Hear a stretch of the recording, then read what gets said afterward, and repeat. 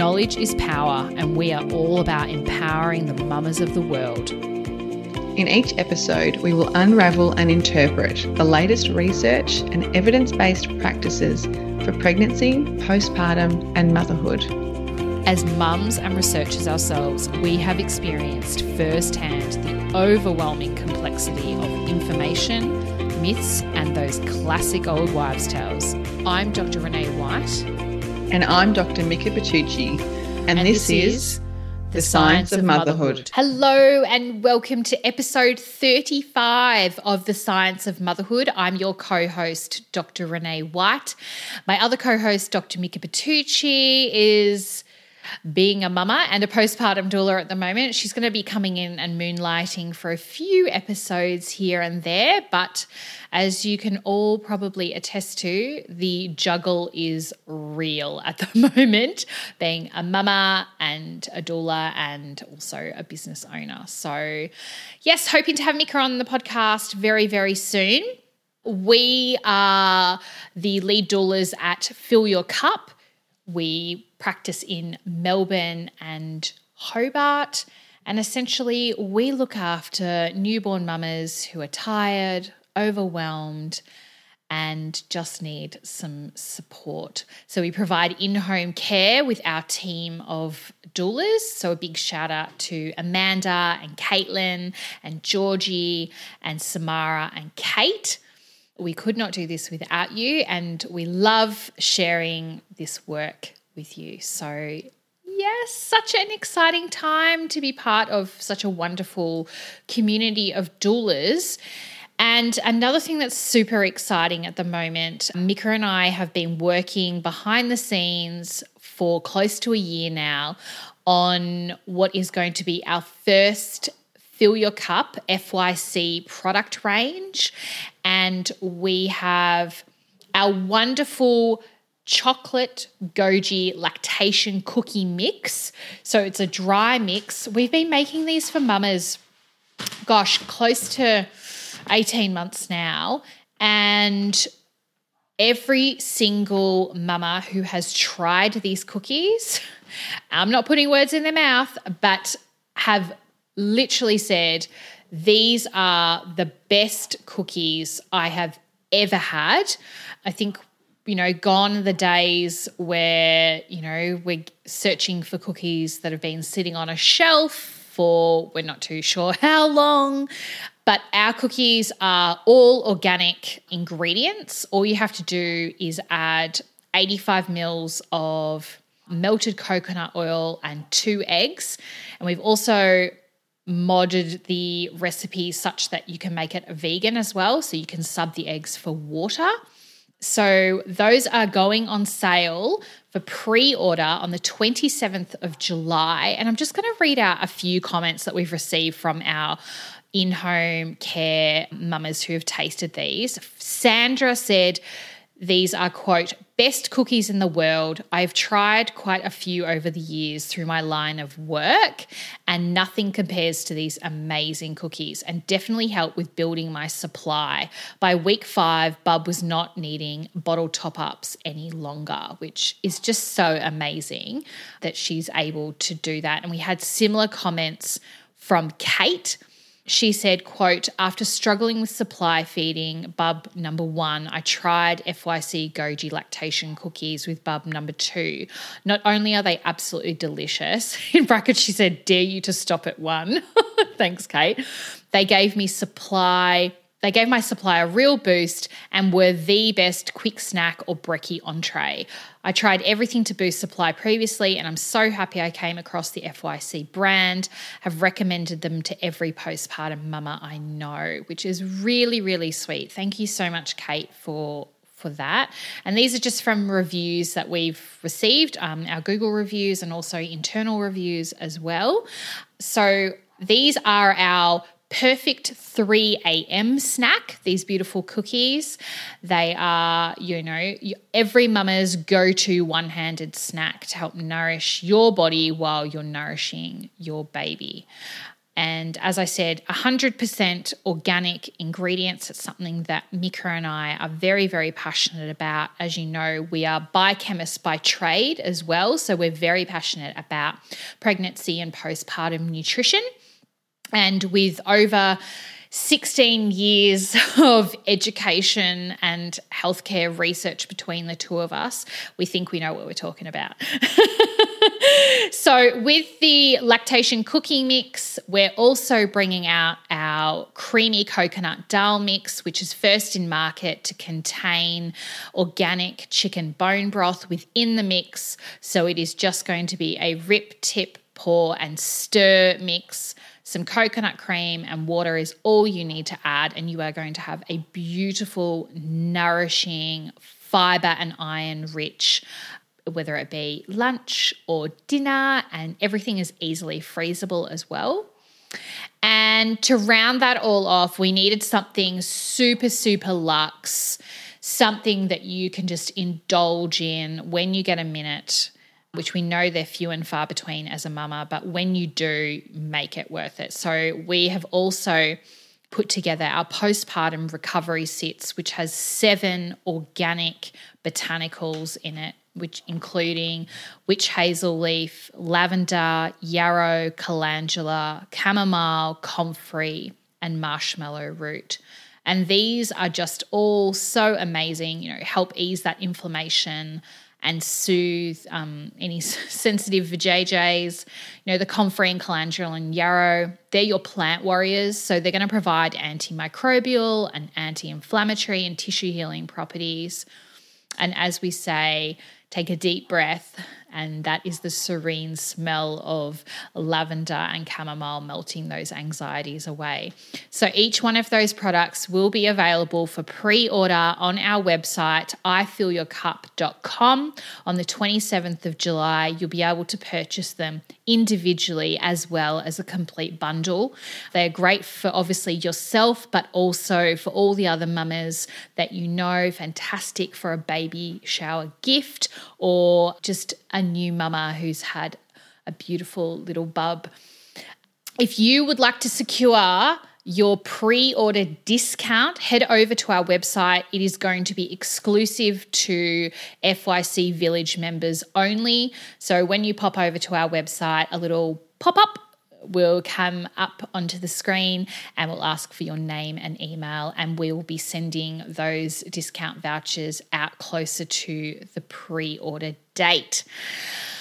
So with all of that and talking about really nourishing food, today on the podcast, I have a wonderful woman. Her name is Aimee O'Shea. She is a nutritionist and a paramedic and a mama. Like, oh my goodness, such a wonderful combination. So Aimee and I first met when I moved to Tasmania, and I was kind of, reaching out to like-minded women in my community. I needed to build a new village coming from Melbourne, and Aimee and I clicked just straight away. We've just, got this insatiable passion and appetite for food, her being a nutritionist, myself being a biochemist and someone who looks after newborn mamas. And so Aimee has over 6 years of university education with a bachelor degree in paramedic practice and a master's degree in human nutrition. And we talk about this. We talk about the difference between nutritionists and, the qualifications that they have. And then we deep dive into what has become Aimee's niche in her newfound business as a nutritionist. And Aimee really focuses in on empowering parents to be confident and to have the skills to nourish their own children, to ensure that they grow up with a healthy relationship with food, which is a very, very strong, pillar of Aimee's business. Because as she says, it's a really tricky task in a world full of diet culture. So today we deep dive into 4 particular topics, including starting solids with your baby or progressing through solids, from maybe purees to baby-led weaning and everything in between.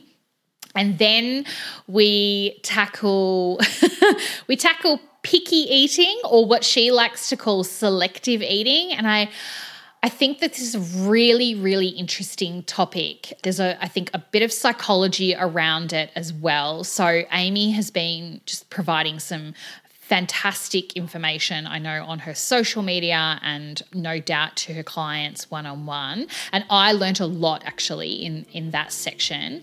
And then we talk about weaning as well, and some myths and misconceptions when it comes to infant and I guess toddler healthy relationships with food. So without further ado, here is Aimee O'Shea from Little Bean Nutrition. Hello and welcome to the podcast, Aimee from Little Bean Nutrition. How are you? I'm so well, thank you. How are you? Yes, very cold. We're both in Tassie for all those playing at home, freezing our toes off. There is snow on the mountain. When I say mountain, Mount Wellington. Can you see Mount Wellington from where you are? I can see like the back end of it.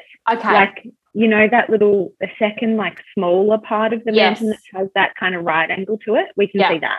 Okay, cool. Yeah. Awesome. I have no idea what that is, but I'm sure they've named it something. Yeah. So everyone would have heard from the introduction that you are a nutritionist, a paramedic, and a mother. Yeah. So it's kind of like, I don't know, it's the trifecta there. You started out, I'm going to say your first career was as a paramedic. Actually, did you do anything? What did you do before that? Or was that straight out of uni? I went from high school at 18 into uni, and then from uni to be a paramedic. So that was like first cab off the rank. Wow. Straight in as little baby Aimee into the wild world of paramedicine. Yeah. Talk about throw yourself in the deep end and swim, girl. Yeah. Oh, yeah. Very eye-opening. Yeah. Oh, my goodness. I do want to touch on like a bit of the paramedicine as well, which is, the flavour of today is obviously pediatric kind of nutrition. And I do want to flag the point that you're not just like a nutritionist, you've done a master's degree. You actually have a university qualification, and people will probably be thinking, oh, come on, Renee, get off your hind horse with like your status and everything. But can I just say, I have seen people who have done like a weekend course on nutrition and they're like, I'm a nutrition consultant. To me, it's like the same flavour as lactation consultant. My plumber can call himself a lactation consultant if he wants to, because there's not actually a specific, registered type of qualification. It's when you are accredited through the international system, so as an IBCLC, which are the only kind of allied healthcare professionals we refer for our clients. It's kind of the similar vein for a nutritionist, right? Yeah, which is incredibly frustrating. Ironically, we went through the exact same thing as a paramedic. So we're now AFRA registered as paramedics, but that started in 2018. Prior to that, same thing. A first aider could call themselves paramedic. Oh. Joe blog off the street could call themselves a paramedic. And unfortunately, the same thing can occur with nutrition. So, nutritionist is not a protected term. It's really frustrating because I think it's really frustrating, particularly in the pediatric space, because it is children's health and well-being that we're talking about.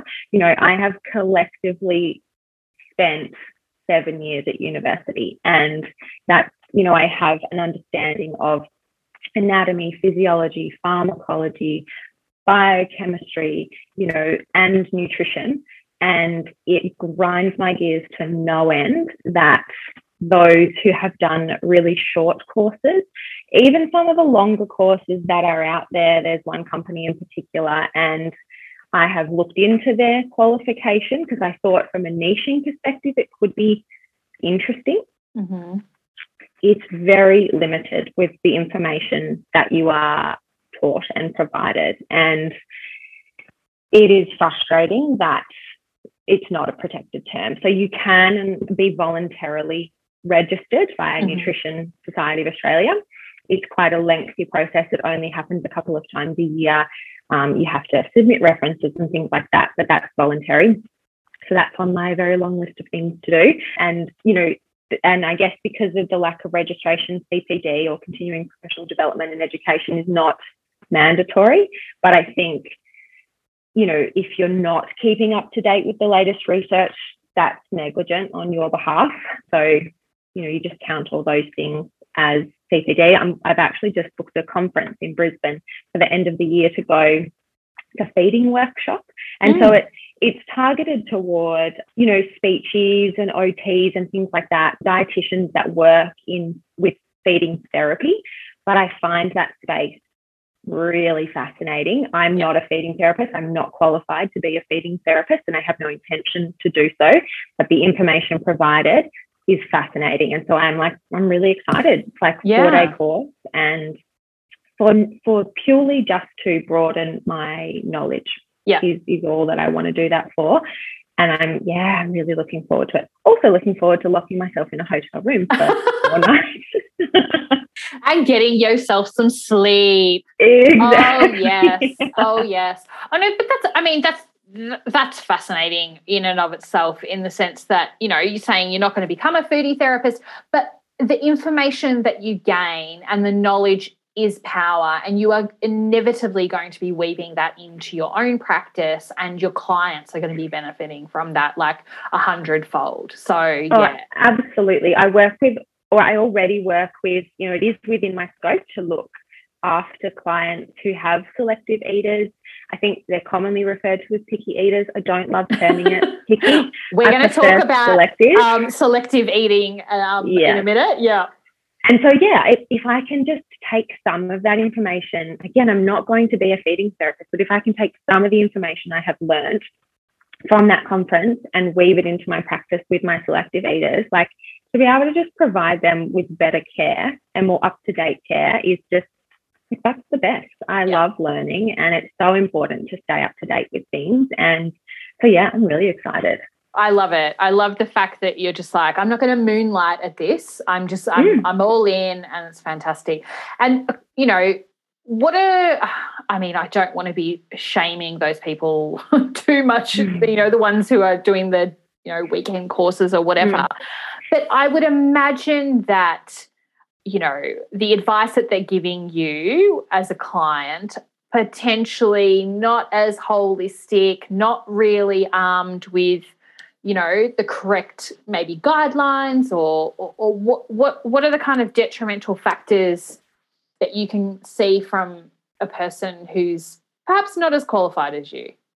Yeah, look, and it does come down to the individual. A lot of people that have done these sort of shorter courses that aren't university based, some of them I'm aware of do have university degrees in other spaces, which is wonderful.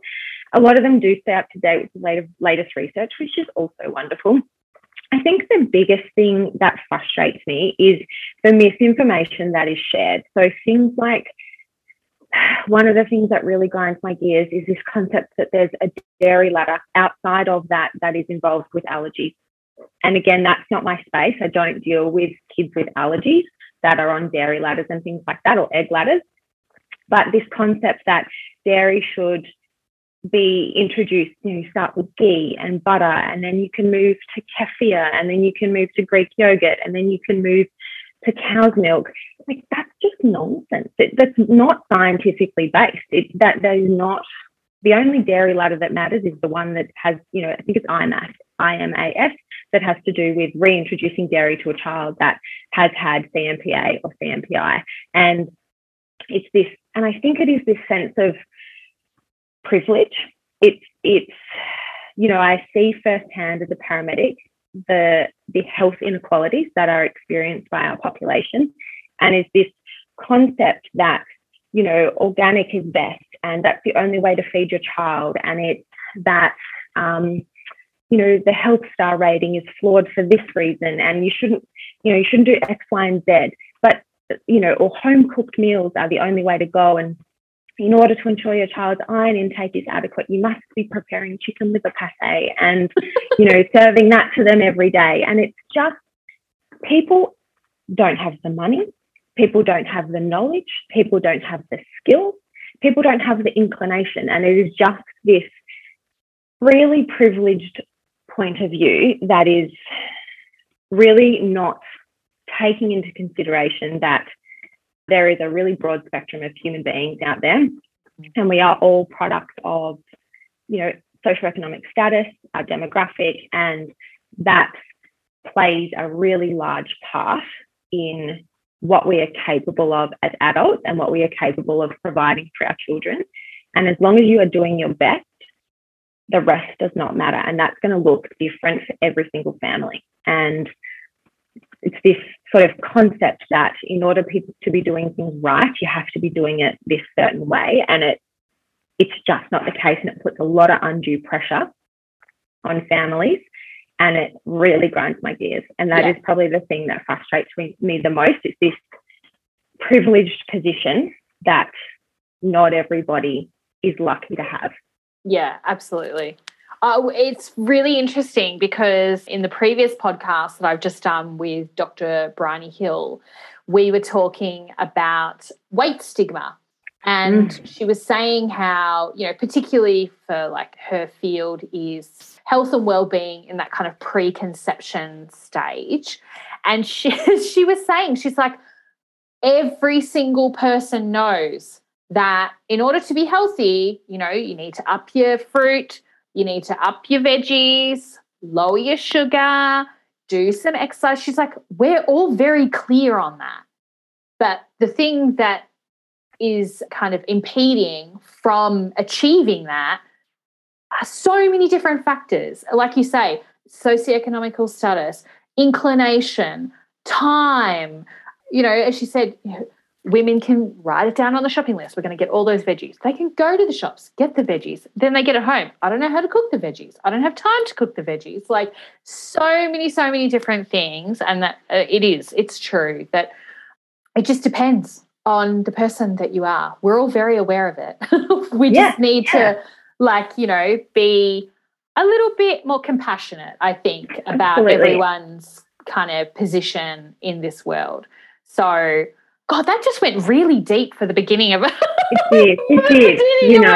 On the podcast, normally we hit that level around 50 to 70% of the interview on stage, but I'm so this is a true representation of Aimee and I behind the scenes, I think. Yeah. I think we're two very passionate women. Oh, God. Okay, so, gosh, where are we going to start? We decided offline that obviously we're going to talk about kids' nutrition, and we came up with 4 topics that we really wanted to focus in and narrow in on. So we're going to look at starting solids, progressing solids. What do we call? Not picky eating. Selective eating, and then weaning as well. Yeah. So with weaning, are we talking, boob to food type thing? Or So, we can touch on that probably in the starting solids and even progressing solids, really, because it's all very intertwined. But I do have a lot of clients come to me, at that sort of 11, 12-month mark when they're looking at weaning from bottles or even from the boob. I obviously don't, have a lot of clients ask me about overnight weaning, but that's not my space, because if you choose not to feed your little one overnight, you have to find an alternative settling method. Yeah. And that's not my space. We have another friend in that space, Hannah Clark from Kin Postpartum. So you guys can look her up. She was on the podcast recently, and I don't have the episode number, but yes, you can look her up. She's definitely that's her forte. Exactly. So that's not overnight weaning, not my space, but certainly during the day, I often have clients come to me to say, like, where do I go from here? Whether that's there's a couple of bottles or boob feeds left to wean, or whether there is a lot of bottles breastfeed to wean, and sort of some guidance sort of when we're really getting to that point where food needs to start to, I guess, take precedence over milk feeds. Yeah. Yeah, 100%. I want to talk about that first stage of like weaning to starting solids. Now, I have a bug to bear on this, talking about gears being ground. One of the first things that mothers, families, caregivers are recommended is that rice cereal, Aimee. Can we talk about that rice cereal for a minute? Because for all those playing at home, if you have not had a child or if you're at the stage where you're about to start solids, for some reason there appears to be some guideline out there that says start them on this iron-fortified rice cereal. Now, let's just think about a rice cereal for a second. Do you honestly think that that is going to be an appetizing starter to solids? I tasted it. I got it because, like, you know, being the good mum that I wanted to be, and I'm listening to the professionals here, went and got my rice cereal and I made it up. Oh, my goodness. I was like, that is disgusting. I am not even – I was just like, if I can't eat it, I'm not going to give it to Eva, not a chance in hell. And so what did we go for? Sweet potato. We did sweet potato because I was like, apparently that's quite good, you know, as a starter. It's had a lot of success in the past, according to my friends. Let's go with that. What is going on with this rice cereal? I think it is based off of, and again, like, you know, you don't know what you don't know. And a lot of families, you're right, a pediatrician, a GP will recommend rice cereal. Now, I'm not anti it because, again, health is complex and not everybody has the knowledge. Yep. And so, but the reason behind it is that it is iron fortified, and you hit that sort of 6-month mark and our little people are no longer able to reach iron requirements through breast milk alone. Formula is a little bit different because it's fortified, but the rice cereal is quite heavily fortified with iron, and that is the theory, that it is iron rich. But you are correct, it is, well, heavily processed. It's rice. It's not a whole grain. There are quite high levels of arsenic in rice, which is not particularly good for our babies. It is iron fortified, which on one hand is wonderful because it will enable iron requirements to be met.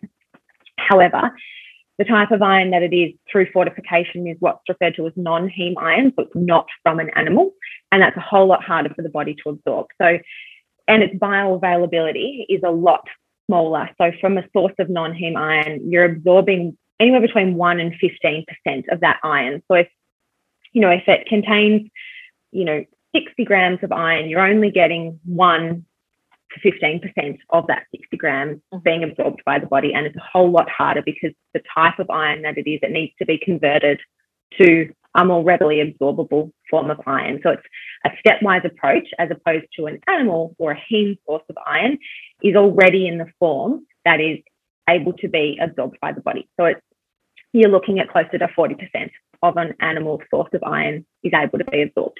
So it's great because it contains a lot of iron, but the fact that it's fortified, it's manufactured iron, it's not good quality iron. It's designed for mass production. Those boxes of rice cereal are not expensive, so that quality iron is low. It's not readily absorbed, and the bioavailability of it is really small, and that type of iron can cause quite a lot of constipation. I was just about to say that. Yeah, which our little people are already, as a normal part of starting solids, are already going to experience because they've never had to digest anything other than breast milk or formula before. So you add in any form of substance that contains fiber, that is naturally harder for the body to break down. It creates bulk in the stool, and they are not used to passing sperma stool. And so but that iron fortification makes that a whole lot worse. And so it's certainly it's not something I have bought in the past. I had no intention of using it with Franklin, but that's not to say using it is wrong or bad. It's just there are definitely other foods you could focus on that were a more effective means of reaching iron requirements and a lot gentler on the digestive system that you could start with. So let's say someone comes to you and says, I want to start solids. What are your top foods, and do you serve them individually? So like sweet potato alone, peas alone, or are you in that bucket where it's just like, yep, put them all together, we're okay? Yeah, so I guess the first thing I would look at if someone did come to me to start solids is A, has your baby met the signs of developmental readiness? Are they developmentally ready to start solids? Mm-hmm. If that is the case, then I would suggest, are you wanting to do puree or a finger food-based approach or a combination of the two? And again, you will see this is a very divisive topic in the nutrition, well, not really in the nutrition industry, but in the motherhood space, if you like. In the parenting sector, it divides. Right. Oh, it does. And you will have some baby-led weaning purists that make me want to poke my eyes out. But I am of the opinion that the best way to feed your baby is the way that you feel most comfortable and confident. And, this needs to be an enjoyable process for your baby because it's a huge learning curve. It is something that needs to be enjoyable. And in order for your baby to enjoy it, you need to be comfortable and enjoying the process as well. So if that means for your family you do purees, that is fine. If you do exclusively finger foods, that too is fine. If you do a combination of the two, amazing. It literally does not matter. As far as introducing food, it was sort of the old advice that you need to introduce like sweet potato for 3 days, avocado for 3 days, the next food for 3 days, and do them individually. That's no longer the advice. That you can, unless you have family history of some weird allergies, like say mum or dad is allergic to avocado or kiwi fruits, or, you might want to be mindful or have a higher index of suspicion where that is concerned. Mm-hmm. But typically now you can do any of the low allergen foods, so not the top 9 allergens, you can introduce together. So I think Franklin's first meal, we did largely finger foods, but if we'd had mashed potato the night before, he had mashed potato the following day. Like I certainly started solids and ensured that what he was eating was reflective of what we ate. And we sometimes eat mashed veggies, so he eats mashed veggies. Sometimes we'll have soup, so he had soup. And so I think the first thing we ever did was, I feel like we offered banana, mm-hmm. avocado, and sweet potato. That was like the first week. We just dabbled in those. No pressure, literally cut up a finger of avocado and waited to see what he did with it. And that's typically what I say to families is that first week or so, particularly if you're doing finger foods, just let them experiment. This is something they've never done before. And whilst it's really important always to have no expectations where meals are concerned, it is just familiarization in those first couple of weeks. Like, just let them experiment, figure out what's going on. There is no pressure to rush into things.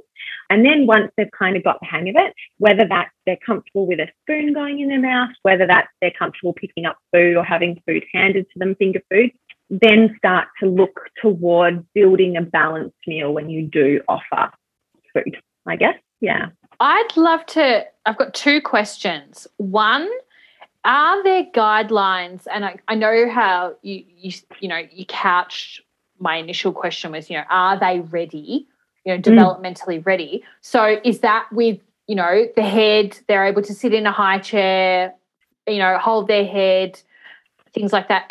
I know some people are like, oh, we started around 6 months or we started around 8 months. Is there and I don't think there is anymore, but is there a hard and fast kind of age? No, it's. Sorry, my backup thing is there an age where you're like, even if like absolutely do not start before this age, or is it all around the physical development?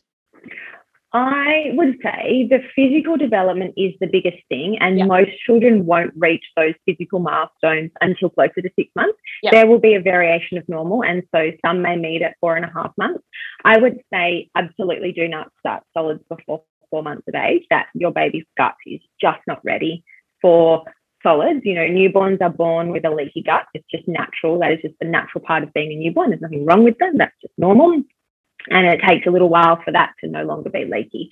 And it's really important that their gut is ready to start solids. So if you had a really physically advanced baby, and let's hypothesize that they had met the signs of readiness at 3.5 months old, their gut's just not ready. So, and there's also no need. Like, don't make life harder for yourself either. Like, the moment it's hard to make kids food. It is.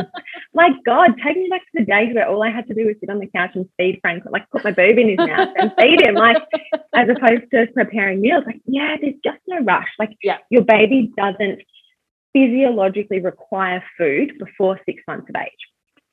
If, as I said, like, if they've met those signs at around 4.5, 5 months of age, like, yeah, you can do it if you want to. Again, it's not necessary. Don't make your life harder.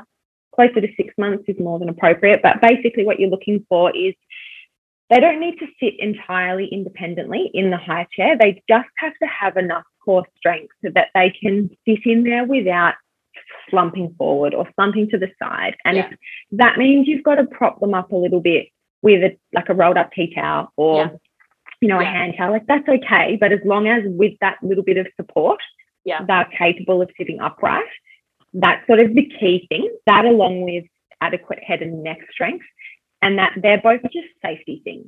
Your child should be sitting upright when they're fed. I have seen babies be fed in those like reclined baby rockers. Don't do that. That's not safe from a choking perspective. Have them sit upright. You know, their airways are a little bit floppy as little people. They're just not well developed. And so upright is the safest. And in order to be able to do that physically, they have to have enough core strength, head and neck strength to be able to sit upright. And then the others are, I guess, functionally beneficial. So the fact that they're interested in your food, again, a lot of babies at even 3 months old, they're interested in everything. So that is not like you could have a toothbrush. They've got shiny ball syndrome. Exactly. So that's certainly not a key indicator of starting solids. Like, that would be the least important. But it is beneficial that they're interested, because that'll just optimize the learning opportunity. Yeah. If you do want to do finger foods, their ability to like reach out and grab from you can be really beneficial, just because, you know, that sort of offering vertically in the air can be a great first step to taking finger foods from you and bringing them to their mouth. So that reach and grab can be beneficial. And then the final one is the loss of the tongue thrust reflex. Again, it's not essential. It's a protective mechanism so that if you're 3.5 months old, pick something up off the floor, that tongue thrust reflex should in theory kick in and avoid them from swallowing whatever it was or choking on whatever it was. If you're going to puree feed your baby, functionally beneficial for that to be gone. Otherwise, you put a spoon in their mouth and maybe your air will just come straight back out. I found Franklin hadn't lost it quite yet when we started him on finger foods, but it was actually quite beneficial because that sort of poking of his tongue out kind of helped him explore the finger food. So when you're doing finger food, it's not really necessary for it to be gone. And again, we don't want it to be a key indicator, because some babies don't lose that reflex until closer to 7 months of age. And we don't really want to unnecessarily be delaying the introduction of solids because of the nutrient requirements that need to be met. And so if that was the only thing stopping you, it wouldn't be something, I wouldn't recommend that be sort of the key thing that you were waiting for. Yeah, gotcha. I just want to touch on, pardon the pun, but touching food, okay? So actually giving them the independence to explore and feel and observe. And it makes me think back to, and I'm like I literally am just thinking of 1,000 things at the minute. But what I want to know from you is, obviously there's this kind of nutritional requirement for our children to have solid food. But then there's also this ability to touch and feel and observe the food. How important is that to them? And it's probably going to be weaved into this selective eating, I would probably assume, concept. And I'm happy to go straight there if that's the case, around, you know, being able to interact with it, because I I have found previously that, you know, when I would feed Eva, we had one of those very cheap IKEA high chairs, because I was advised that they are the cleanest they can ever be, because you can just hose them out the back. Like, you don't have to worry about pulling too much apart. And I would just throw things down on there and just carry on doing whatever I need to do. And she would make an absolute mess. And I'm not trying to be the greatest mother in the world and blow smoke up my ass, but she was a very flexible eater. She would try lots of different things, and I felt like it may have been the fact that I would just let her touch it and explore and things like that, whereas I've seen other people, and I don't want this to be comparisonitis, and this is why I'm asking you, because I want to know if there's any research or anything behind this. People who were like, oh, my God, I can't deal with the mess. I just literally have to take the spoon from the bowl into the mouth, do not pass go, do not collect $200, do not touch it, I can't deal with the mess. And I have seen progressively in some instances that those children have become more selective with what they'll eat, because they have a resistance to try other things. Is there any theory behind my madness, or Yeah, you're totally correct. So research has shown that it is definitely a contributing factor to selectivity down the line. And it is just that, it's so important to let them explore. It's so important for them from a sensory perspective to be okay with different textures. And, it's all about exposure. I have a lot of clients that are like, oh, exposure. But it's true. And that exposure doesn't have to always be through taste. It can be through sight. It can be through feeling. And the first step to acceptance, oral acceptance of a food, is being comfortable to touch it and being comfortable with the way that food feels, because particularly when it gets to self-feeding, you need to touch food. And this is why I do really love finger foods.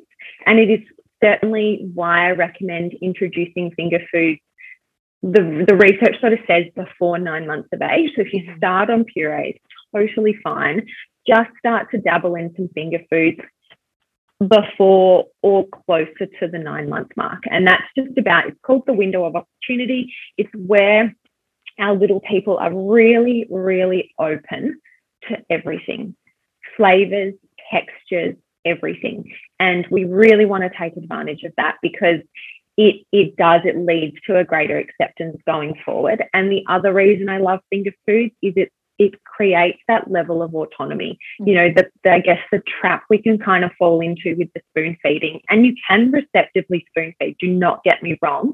It's just a lot harder to do, and your own personal feelings can kind of get in the way sometimes, particularly if you've been advised to start solid so your child sleeps through the night, or, where you feel that pressure that your child must eat in order to sustain sleep, or even those families that are told to start solids because it will help weight gain. And it's like, if your child's not gaining weight on formula or breast milk, then they need more formula or breast milk. They don't necessarily need more food. And, it's that sort of, you can very easily, and it's often not at all intentional, fall into the trap of kind of force feeding. Yeah. And whereas when your baby is left to their own devices to learn how to self-feed from the beginning, they are in charge of what and how much they eat. And that's really important. They have this innate ability as an infant to regulate their appetite. And as you probably touched on earlier with your other podcast that you did, we have been trained to ignore that, particularly as women. We are told to ignore if we are hungry because we don't need that food. We often, restrict, which leads to binging, and so you ignore your fullness cues. We are told that portion sizes are important, whereas our little people have this, it's like a newborn that demand feeds. They know how much they need. And it is those babies, if, a lot of them, if they typically sleep a lot during the day, they need to make up for the calories that they didn't get during the day overnight. And so they'll feed more overnight. They are expert calorie regulators, and it's our job as parents and to avoid diet culture creeping in on ruining them, that we really nurture that innate ability. And so that's another reason I really love finger foods, because it puts the control in their hands from the beginning. And I just, now I know if Franklin isn't eating, like I have no anxiety over it. Like if he, like last night, he literally threw all of his dinner on the floor. He dropped every single piece of food off the high chair tray. And I said to my husband, I was like, no, that's not ideal. But he wasn't hungry. Like he would have eaten if he was hungry. And so he still slept through the night. Like he slept, everything was normal. We think he's teething at the moment, and he wasn't feeling it. And so it's just that I've spent, what is he, 14 months old. So I've spent 8 months nurturing that ability for him to self-regulate, and I trust him. And there will be days where he will finish his plate and I have to go and get him seconds, and he has eaten more than I have. And again, it's just trusting that today he's growing a lot, or today he crawled around a lot more than he did yesterday and he's hungry. And it's so hard. Like I try to tell myself that all the time, because I remember, we flick from, and I think this is probably part of the issue as well, that as mothers, we're constantly put under the spotlight around what our child weighs, particularly in the newborn period. You're either not allowed to leave the hospital, or you've got to be heavily monitored if your baby's lost more than 10% birth weight. And then, you're at all these maternal child health nurse kind of appointments, and they're constantly measuring, and their clothes off, they're very particular. You're tracking along, this percentile, blah, blah, blah.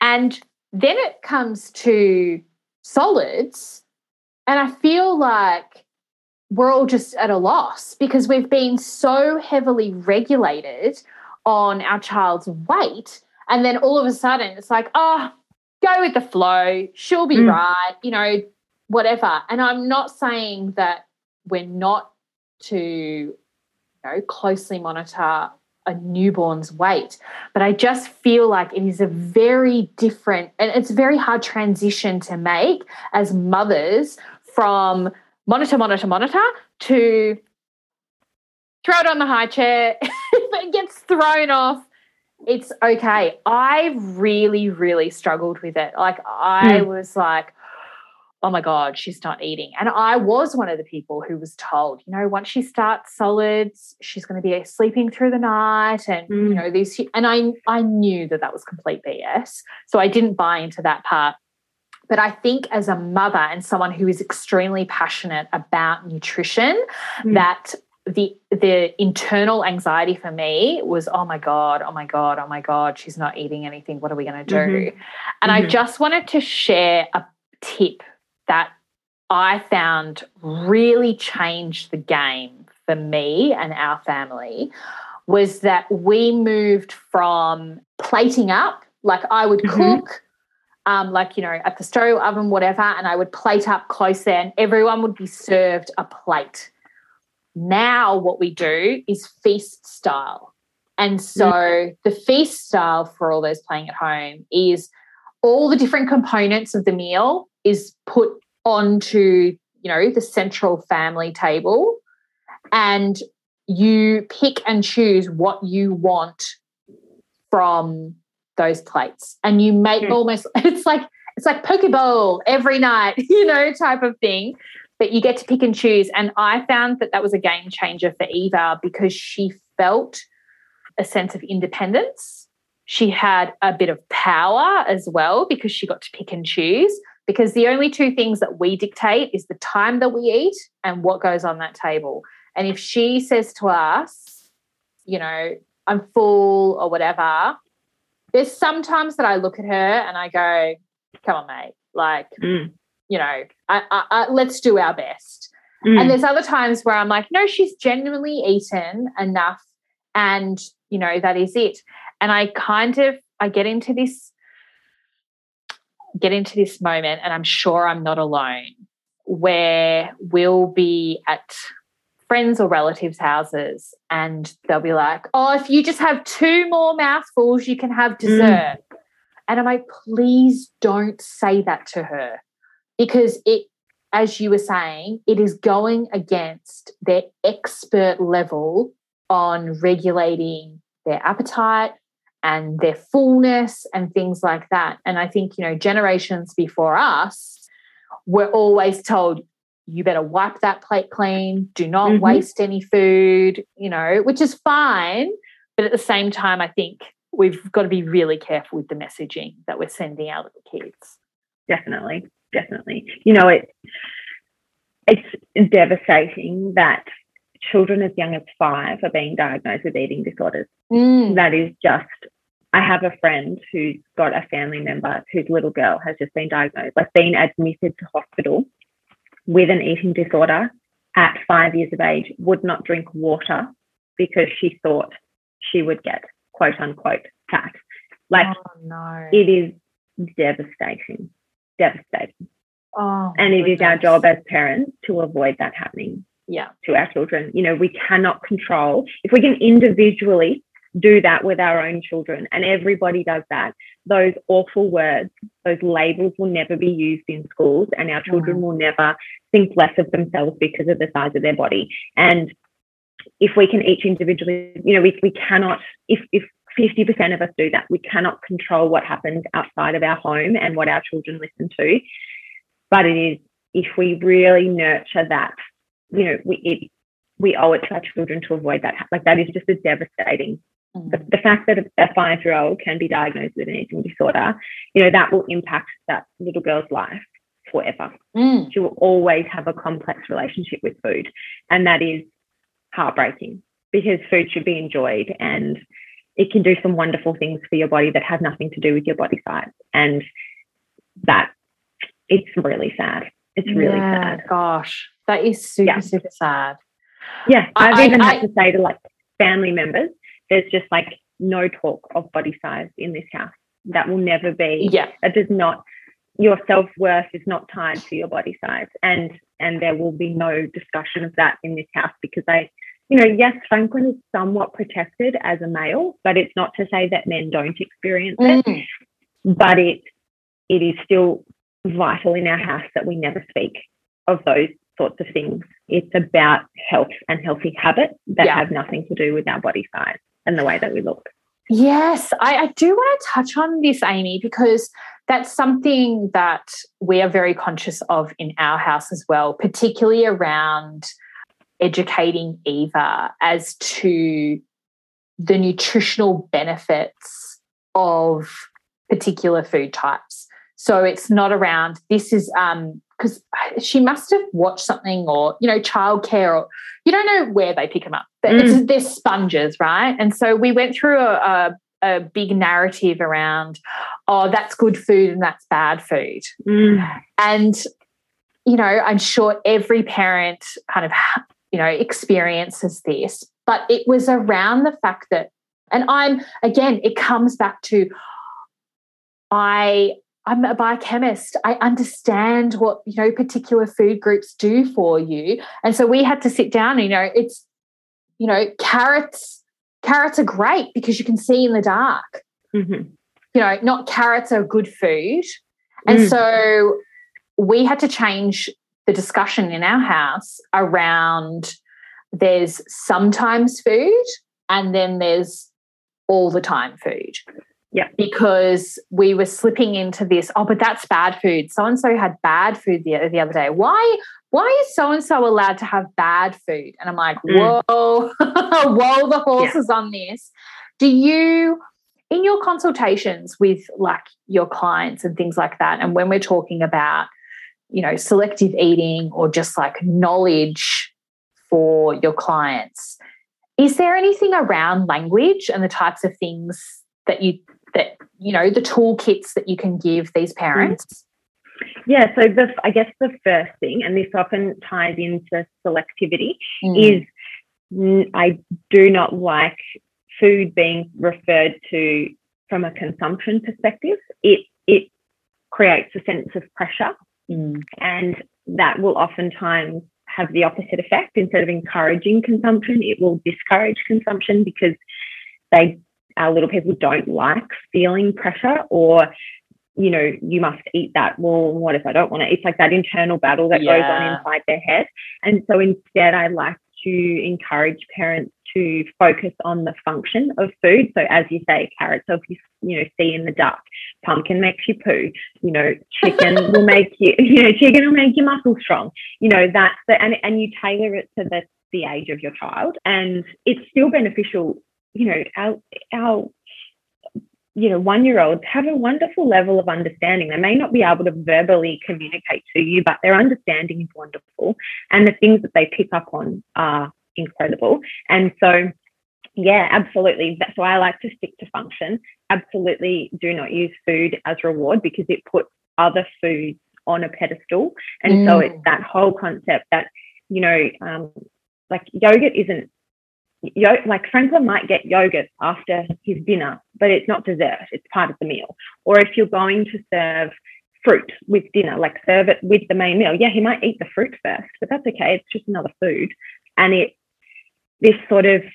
and again, it comes back to that selectivity. If you're offering a meal and your little person doesn't eat it, so you go back to the kitchen, which we all are somewhat guilty of, to find something that they will eat, that food, it makes that food more desirable because it's what they like it, and you've given it as a backup to the other food that they now see as less desirable. And it's about just changing the narrative around food. It's not good and bad. We don't have labels. Food is just food. Some foods do really cool things for your body, and other foods don't do cool things for your body, and that's okay. And research has shown that restriction of foods creates a greater desire for those foods. So if you are really conscious of restricting your child from, cakes and lollies and chocolate, and like, don't get me wrong, I'm not saying serve that every single day. Yeah. It's not what I'm saying. But it is, if you are consistently restricting that, the moment your 5-year-old goes to a birthday party, that is all they are going to eat. And they are going to eat large quantities of that food. And again, not good or bad. The only quote unquote bad thing that's occurred there is that they see those foods as preferential or better than other foods. Whereas a cupcake is just a cupcake. It is what it is. There's nothing. It's us as adults that have these preconceived ideas as to what food is and isn't. And yeah, it's really tricky, because as 30-plus-year-olds, 20-plus-year-olds, we have been conditioned to think of foods as good and bad. And it's really, really hard to change that language when that is what you have heard growing up, not through the fault of our parents. Because that's probably systemic. What they were taught. And exactly. That's exactly right. So it's really hard to kind of check in with the language and not to put your preconceived ideas of food onto your children. It's really hard. I do want to ask, because that is something that we have experienced in our house, and you touched on it, in the sense that, say there's a meal that I've made and Eva's just goes, nope, not touching that, not a chance, big fat X on that, right? Mm-hmm. What is your recommendation? Because previously I would kind of be like, oh my God, I'll make another meal, because I'm like, I just want you to be fed and blah, blah, blah, and all that kind of stuff. So I would always make a second meal. Mm-hmm. And I've been kind of testing her out in the sense that I'll always make sure, I forget where I read it or heard it, but someone said, particularly when you're doing feast-style meals, make sure that there's a safe food on the table, so something that they're absolutely going to 100% eat. And for Eva, she is a carb-mania girl, like probably most children. Mm-hmm. And so if it's a pasta, a bread, a rice, she's in it to win it.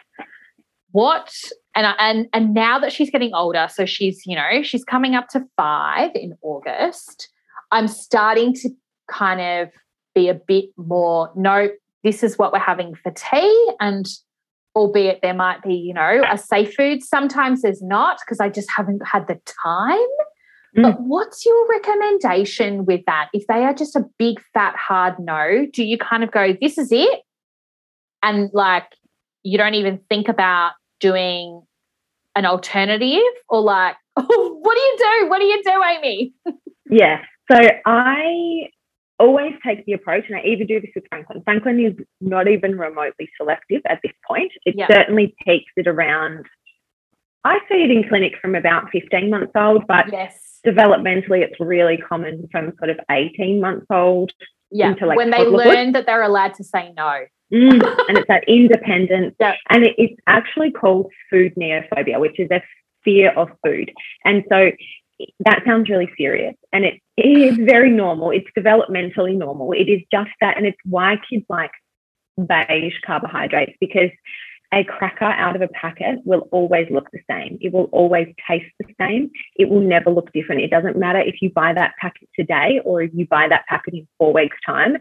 It will still taste the same and it will still look the same. It's why fruits and vegetables tend to go out the window, because a blueberry today might be a little more sour than a blueberry yesterday that was a bit more sweet.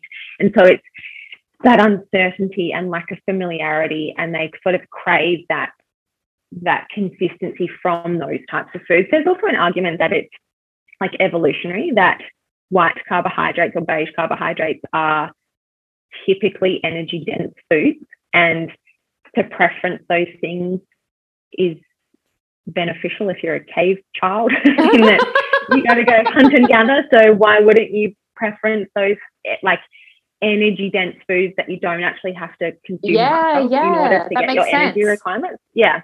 So I always, and I do this now, is if we're having something that I'm like, that's going to be stretching Franklin, like it's not something we've served for a while, or, it's like we had like falafel bowls the other night for dinner. And I saw that. They look yum. Yeah. So we typically eat sort of cubed sweet potato, and we have kale with it. We saute some kale. And kale is obviously quite a bitter food. It's texturally odd. And so I was like, okay, well, I'll put a little bit on Franklin's plate. Who the heck knows? Maybe he'll eat it. Yep. But I knew that he likes rice, he likes sweet potato, he likes falafels, and we had some other green veggies there for him as well that he historically has enjoyed. So I think that is key, is always ensuring there is something familiar or preferred on the plate. And if your little person, say you've got 3 different foods, 1 or 2 of those are preferred foods, they don't touch the less preferred food. Keep in mind the fact that it's being tolerated on the plate. They're happy to see it there. They might touch it. They might squish it. That is exposure, which leads to future acceptance via like oral consumption. But also that I always like to say to my clients, and this comes back to that relationship with food, if they have demolished the chicken nuggets and the potato, but they've left the green veggies, but they ask for more potato and chicken nuggets, you need to give more chicken nuggets and potato, because yes, they're the blander vegetables. Yes, they may not have the same nutrients that the green vegetables have, but food isn't to be restricted. If, it's there. And again, going, well, you can't have any more chicken nuggets or potato because you haven't eaten your green veggies.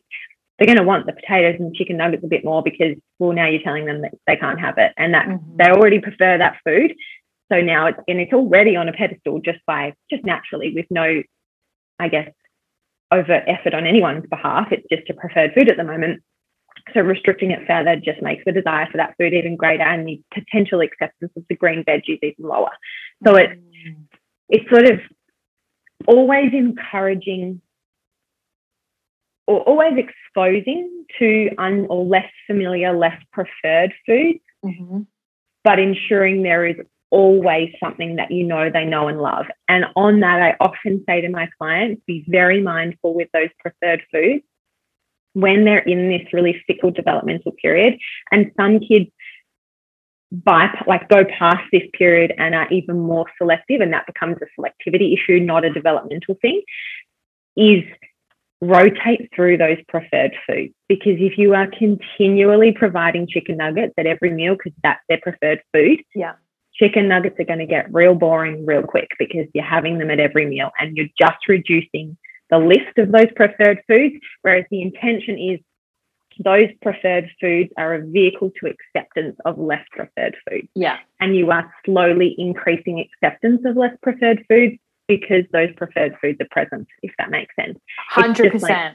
Yeah. Yeah. 100%. I was actually just thinking as you were saying that, I think I did this subconsciously. So another one of my little tips to kind of reduce the dinner table anxiety for me was Eva prefers raw vegetables over cooked vegetables. And I was like, okay, well, stop, pardon the pun, trying to, you know, push shit up a hill. And so as I'm chopping the veggies with dinner, I would make a little bowl up for her of like, you know, cut up carrots, capsicums, you know, cucumber, whatever. And initially I was like, and she was like, you know, I'm mother of the year. I let her watch TV after school, you know, like, or, you know, do whatever. And so initially I thought to myself, ooh, I don't know if she's going to buy this. So I sprinkled some sultanas, which are 100% winners in our house, sprinkled some sultanas in the bowl, and I feel like she's kind of like sultana watching TV, you know, capsicum watching TV. Oh, yeah, I'm eating that. And, like, for me, the vegetables are done. I'm like, I don't care if you consume 0 vegetables at dinner now. I know that you've had them really close to dinner. So for me, it was just like foot off the gas, anxiety level completely dissipated. But yes, spiking the veggie bowl with sultanas, that acceptance food, I think was, I would say is a game changer.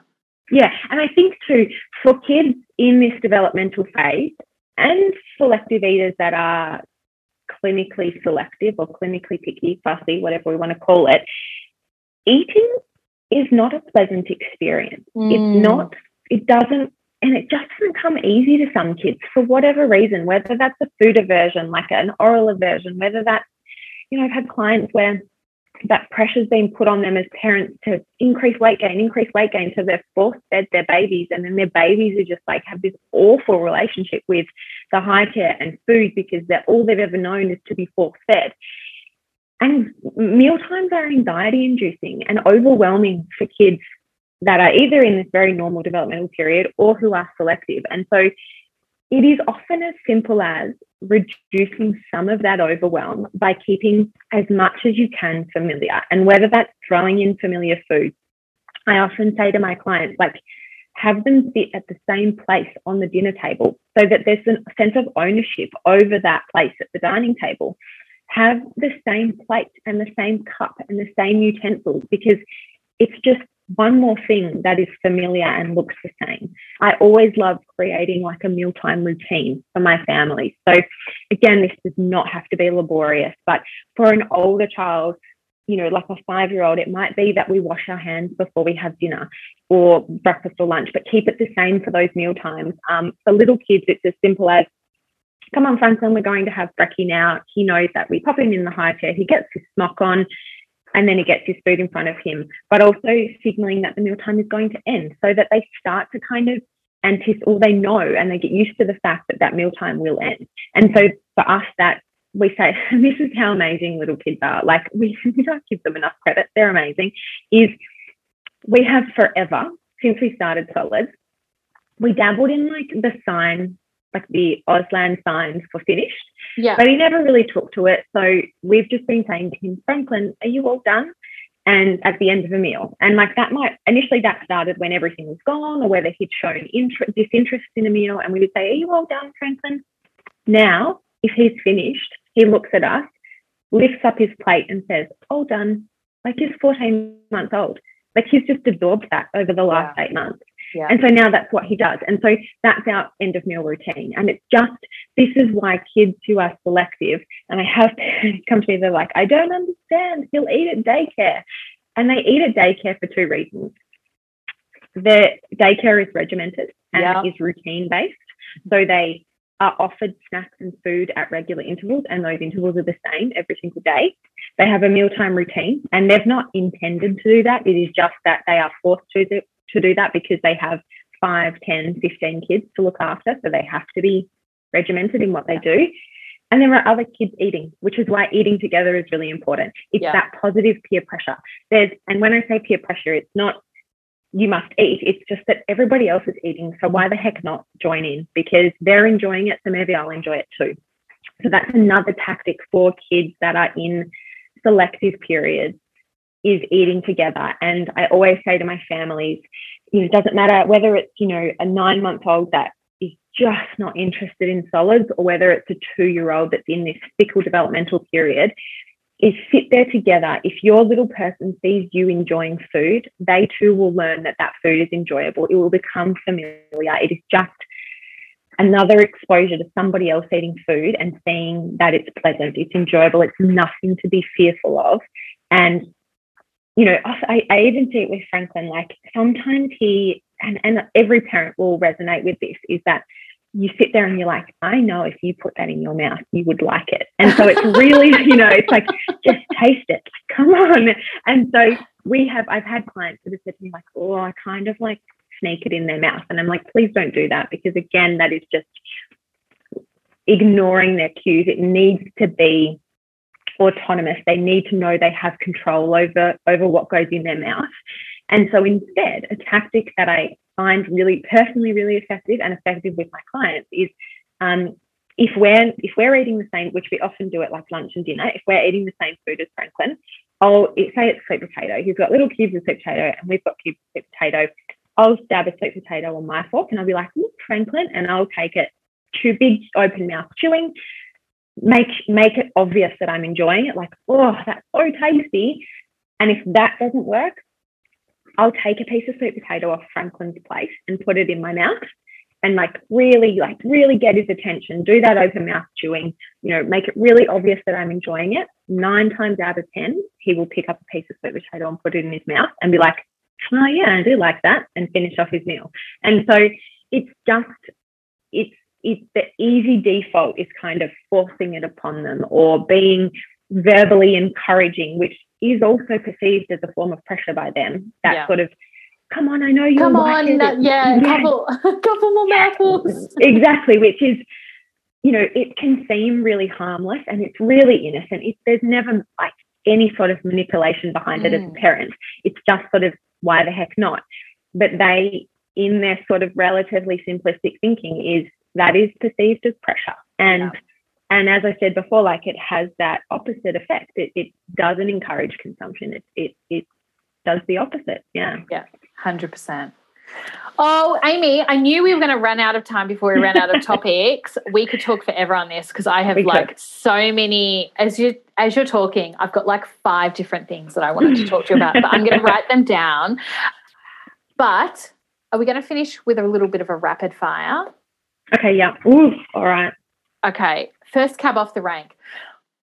You've probably spoken about it in the beginning, but what is the biggest like a myth or misconception that you have heard in your nutrition or paid nutrition industry?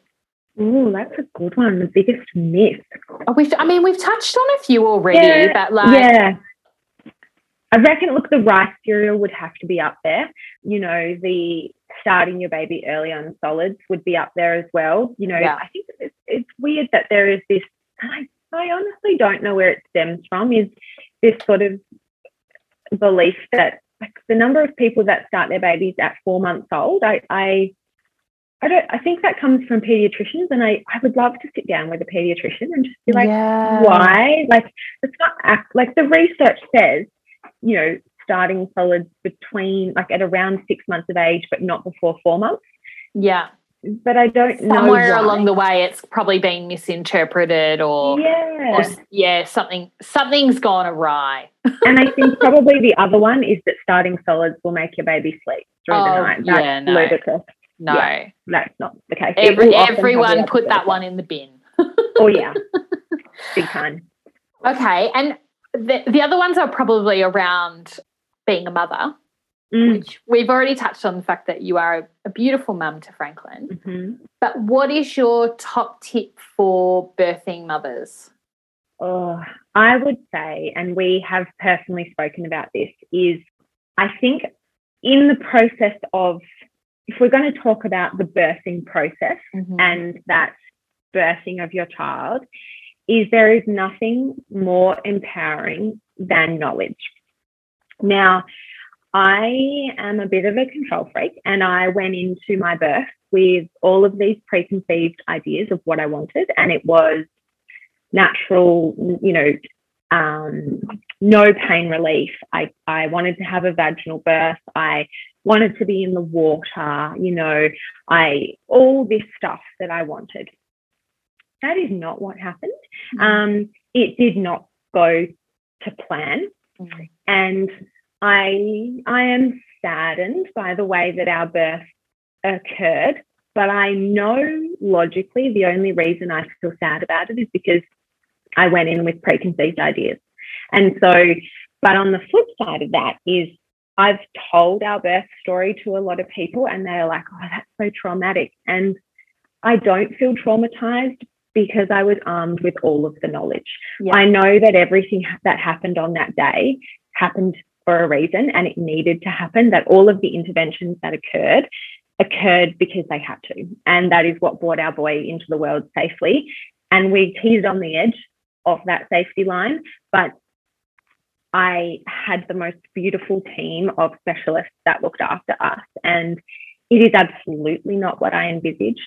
And I feel a bit ripped off that I didn't get what I wanted out of our birthing experience. And I know going forward, I can't have that because of, it's a physiological issue. Like I can't have that vaginal birth that I want if I want to birth safely. And so that's a bitter pill for me to swallow. But I can comfortably say whilst I feel sad, I do not feel traumatized. And that is because I asked all of the questions and I knew that everything, and I think we did a calm birth course with Erin at Hobart Hypnobirthing Co. Yeah. And, I naturally have that ability to question and I'm not afraid to ask a medical professional why something is happening because I work in the medical profession. I'm a paramedic. Yeah. But she reiterated that's okay in the birthing space. And it's such a pivotal piece of advice. Like if you take nothing else from any prenatal class or birthing class, it's ask questions, because if you are armed with the knowledge, it might not go to plan, but you will feel a whole lot less traumatized knowing that what happened for a reason. And it needed to happen. This is so strange for me because the previous podcast I asked Bryony and she said her top tip was speak up. Just speak up, because it is about being heard and feel like you're being listened to. And as you said, it wasn't textbook, your birth, but you weren't traumatized because you obviously felt like you had been heard and listened to, and then the interventions that were carried out had a purpose and a reason. It wasn't just because, someone's got somewhere to be, type of thing. So, okay. So weird that this is happening. Yeah. All right. So you've touched on calm birth classing. That's good English, Renee. Classes.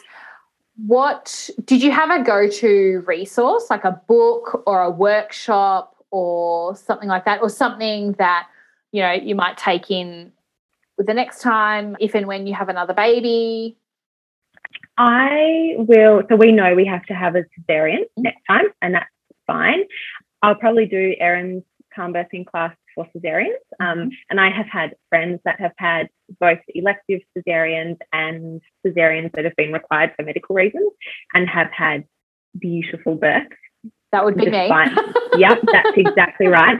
I am going to ask our OB about maternal assisted cesarean because I would love to do that. Yeah. So I will definitely do that again.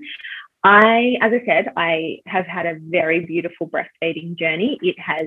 It could have gone really pear-shaped because Frankel was in special care for 2 weeks and was fed via an NG tube. So I had to basically pump for the first 2 weeks. So it is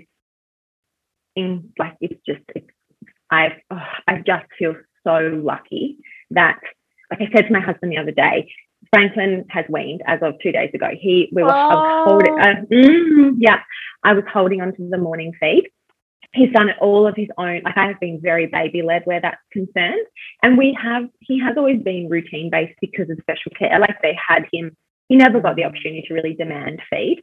I still did, once we got home, I was led by him, but he had already been put into a bit of a routine. Yeah. But, you know, I didn't force the overnight weaning. I was quite surprised when it happened. And same with this. I had hoped I could hold on to that morning feed until he was 2, but he's decided he doesn't want it anymore. I keep offering just in case. But I said to my husband, I was like, as sad as I am that he has weaned, you know, he's 14 months old, and my God, I am so grateful for the journey we had and for it to have never, ever been a burden. I have never felt tied to breastfeeding. I have never felt, it has always been beautiful because I've never felt like it was, like he's just, I don't know, I've been led by him, but, you know, I didn't have that baby that I felt was constantly on me and I resented the fact that I breastfed. I never felt that way. And I'm so grateful for that. But I think a large part of our breastfeeding journey, again, comes back to education. I saw Aimee from the Lactation Network. We were 24 weeks pregnant. I went and saw her and I said to her, I know I haven't birthed my baby yet, but it is so important to me that if I can, I breastfeed. What can I do now to, you know, I understand that, you know, for whatever reason, after he's born, maybe I can't breastfeed. Maybe it's not enjoyable. Maybe there's a mental health reason behind it. Maybe I physically can't breastfeed. But what can I do to ensure that between now and then, I set myself up with the best possible chance to breastfeed because it's really important to me. And I think that was key to going into, I think I've read research, and please correct me if I'm wrong if you've read this, but one of the key predictors of breastfeeding success, and it's not the only predictor because as we know, there are lots of reasons why breastfeeding doesn't work, is the intention to breastfeed.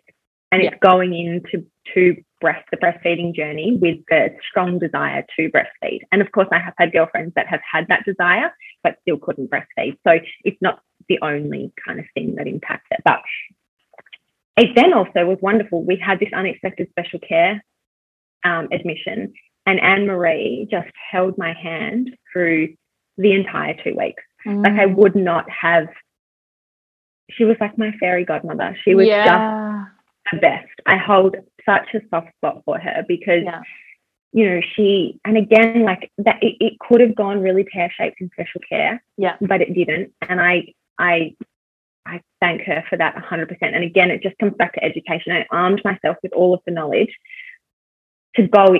I'm that person that if I do everything I can to ensure something goes smoothly and it doesn't go smoothly, well, I did everything I could. Yeah, you're happy to, accept that. Yeah, I think the statistics are that 95% of women are physiologically and biologically able to breastfeed. And I think it's a similar statistic of women who want to breastfeed. So they go into their motherhood journey wanting to breastfeed, but it drops down to like around 35% of women are breastfeeding at that 6-month mark. And the reason why it's such a huge drop-off, and I spoke to Dr. Pamela Douglas from Possums about this, is not because of physiological issues, right? Where like 95% of women are capable of doing it. It's because they don't have the support.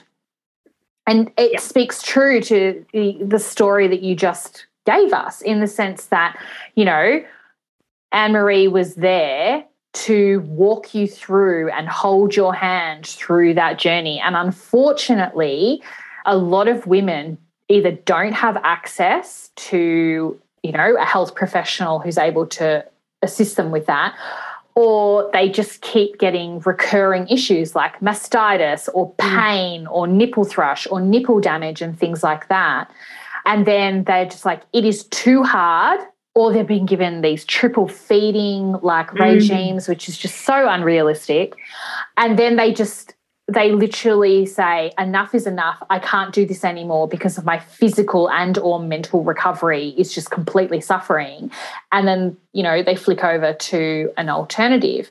And it makes mothers there's a lot of shame behind it. You know, we engage clients who have spoken to us from the get-go and said, this was my scenario. I didn't have birth trauma, but I would arguably have had, you know, breastfeeding trauma. I really want to give it a go this time, but I'm actually quite anxious about the whole concept. And the first thing that we do during their pregnancy stage is we engage them with an IBCLC. And we begin that journey. We begin unpacking that trauma of what happened. What are we going to do to kind of set you up for the best breastfeeding journey possible? And if it doesn't work out, it doesn't work out. But similar to you, they are armed with all the information. They know that they were fully supported, and they know that they have given it 110%. And that is all they want. You know, that's all they want. 100%. Yeah. I think too, it also, like, just quickly, like, it touches on the importance of continuity of care. Yes. Because, you know, the other thing, and I would love to, when we have one of our catch-ups, I need to actually ask Anne-Marie if she can remember, but she knew how important it was for me to breastfeed. Franklin was on the NG tube, and the first day he required like formula for the first 24 hours because my milk was coming in, and, you know, but again, I've been very lucky with my supply. We could have walked out of there a week earlier if we had gone home with bottles of formula. But she knew that I did not want to do that I wanted to give breastfeeding the best chance possible. I hated every second of my boy being in special care. I feel as though we were there for longer than we needed to be. I don't feel that he was given the opportunity to show how capable he was, but I understand why, and it's important to be conservative when we're dealing with newborns, but it was never raised with me, and I have a sneaking suspicion it is because Anne-Marie knew that I was not walking out of that hospital formula feeding my baby if I didn't have to. Yeah. And for us, it was, and again, personal decision. Plenty of people do walk out of there with formula top-ups and still have beautiful journeys, or they're okay with formula top-ups. But for us, that wasn't what I wanted personally. But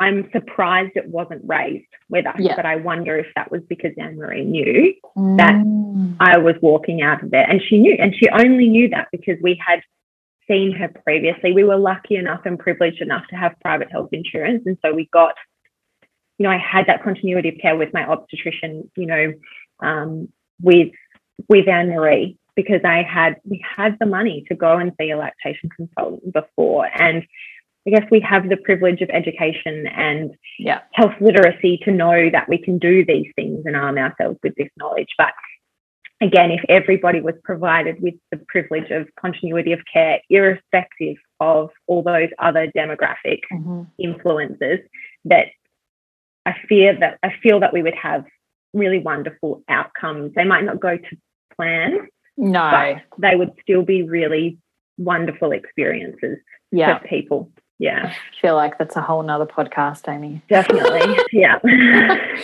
Final question. What do you keep on your bedside table? Oh, I'm very minimal, particularly at the moment because Franklin loves pulling everything off there. Down. But I have a lamp and I have my Kindle, and I will have an educational book. So I've got like my Kindle, that's my crime novel. Yeah. And then I have I think at the moment it's Atomic Habits is the book. I haven't opened it because I get too tired to sit in bed and turn the light on. Yeah. But it'll be that, or it'll be like a nutrition-based book. So but I'm I'm a minimalist. You're a business and pleasure kind of book gal. I love it. Yeah. Yeah. Oh my gosh, Aimee, it feels like 2 seconds, but it's been a long interview, and I've got. I feel like this is going to be part one. Yeah, I'm down for that. Of this series for sure. Thank you so much for joining us on the podcast. I'm sure, I have no doubt that people are going to find this so valuable. There's serious nuggets of gold in this. And I was a bit selfish in a few of my things where I was like, please tell me how I'm supposed to feed my child without feeling mum shame and making my child extremely anxious. So thank you for entertaining that. Till next time. We will see you later. Thank you. Thanks for having me. If you loved this episode, please hit the subscribe button and leave a review. If you know someone out there who would also love to listen to this episode, please hit the share button so they can benefit from it as well. Thank you for listening to The Science of Motherhood. We'll see you next time. Bye. Thank you for listening to The Science of Motherhood. If you would like to contact us, we are at ifillyourcup.com, or you can DM us at ifillyourcup_ via Instagram. You can find all of our services, including our postpartum in-home care and our Fill Your Freezer meal delivery service as well, through both those channels. Thanks so much for listening.